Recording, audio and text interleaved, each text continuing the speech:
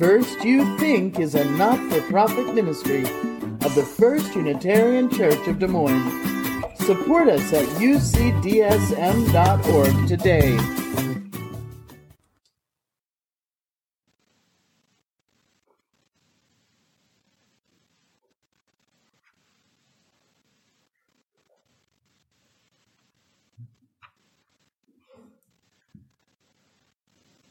A few weeks ago, my aunt, my oldest aunt, my mother's sister, passed away. 2 Sundays ago, she would have been 80. Telling a friend this, she asked if I wanted to come over, if I needed any company, as she had also recently lost an aunt and knew that that could be difficult.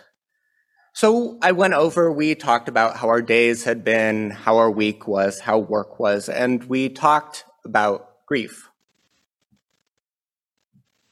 I told her that I expected, based on past experience, that my grief would come and go unexpectedly at times. And I told her also that understanding death as a cycle of life has helped me keep grounded and keep perspective in the face of death, grief, and loss. This understanding is an essential part of how I navigate death. The people who have come before me have led me to this moment and have shaped how I move through this world, in good ways and in painful ones.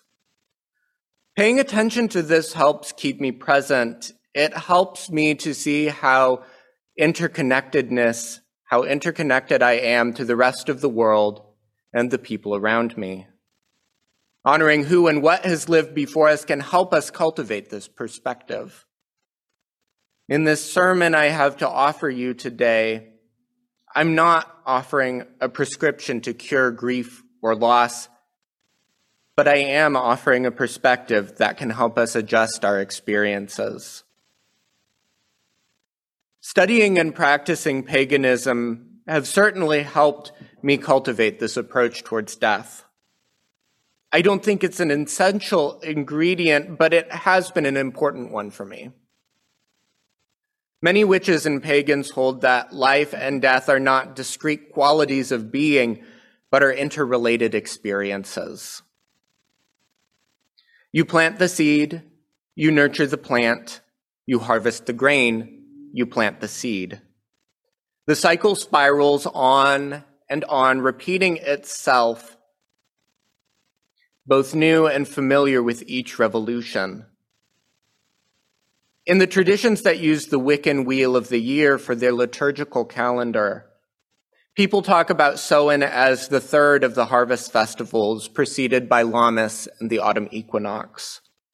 It's the last chance to reflect on what we've brought into existence in this last year and begin anticipating and preparing for the year to come. For many, a central component of this is honoring and communicating with ancestors. As we reflect on the natural world dying, going into hibernation to prepare for new emergence, we reflect on the many cycles of living and dying that have brought us to this moment. Living things die, and consequently new things emerge. These new things are tied to previous lives. We hear this sentiment in the words of Nancy Wood in our second reading. Each death I encounter makes more sense placed in the context of life's cycles. Although each death is new and unique, my approach to death is not. I've cultivated it for much of my life now. As a child and teenager, my family and I helped serve at many funeral masses at our local parish. And over the years, I've experienced the death of cousins, aunts, grandparents, great aunts and uncles. People who were old and young, close to me and further removed. Deaths that were both anticipated and unexpected. But no death has felt like a loss so much as a transformation. I've never felt death terminating a relationship so much as changing the way I approach that relationship. Although the person in question is no longer physically alive, I am. And the people they knew are. And those of us who are still alive are forever changed because of that relationship. We carry those changes forward in our lives, consciously or not. As Esai Barnwell writes in our centering hymn, the dead are not under the earth. They are wailing in the wailing child. They are with us in our homes. They are with us in the crowd.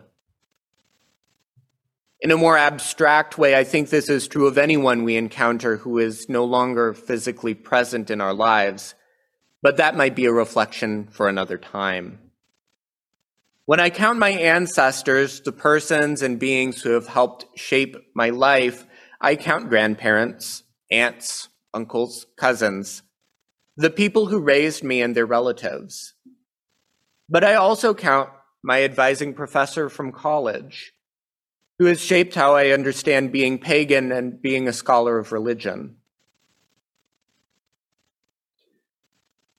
I count some of the Catholic saints as my ancestors, who my own ancestors prayed to for intercessions and who I have honored and venerated alongside gods and familiar ancestors alike. And I consider the land I've lived on and grew up to be an ancestor as well. All of these persons and beings have molded me into this version of a person you see before you now, and I exist as their legacy.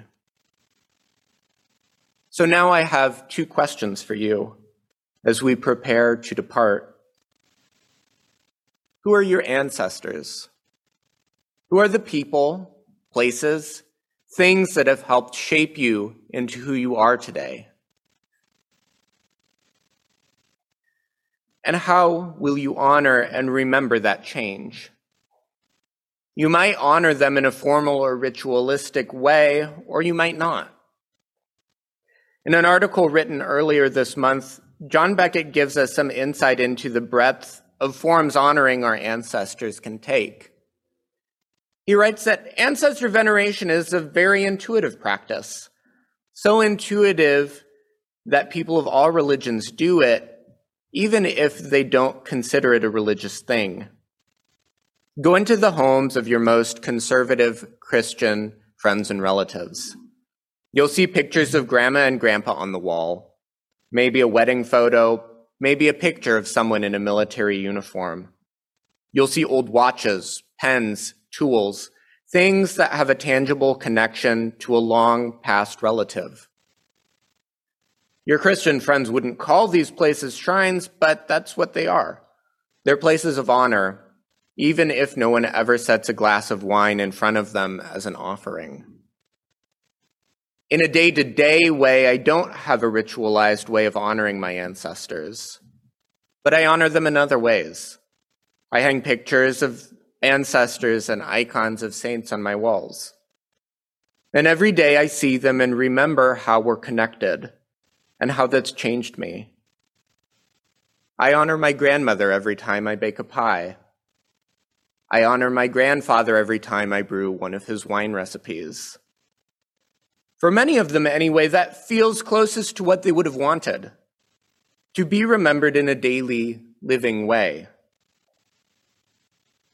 And then during special observances like All Hallows, I honor them with offerings and ritual. You may be honoring your ancestors in a way like this already. So in the season of death and rebirth, I encourage you to find connection in the people and places that have willed you into existence. Dust off your grandparents' wedding photo. Bake that meal that reminds you of your friend. Walk in the woods and the hills near where you grew up. Pour out an offering on your shrine if that's what feels right. Though these people and places might not be physically present with us anymore, take up all that remains and know how much it's shaped you.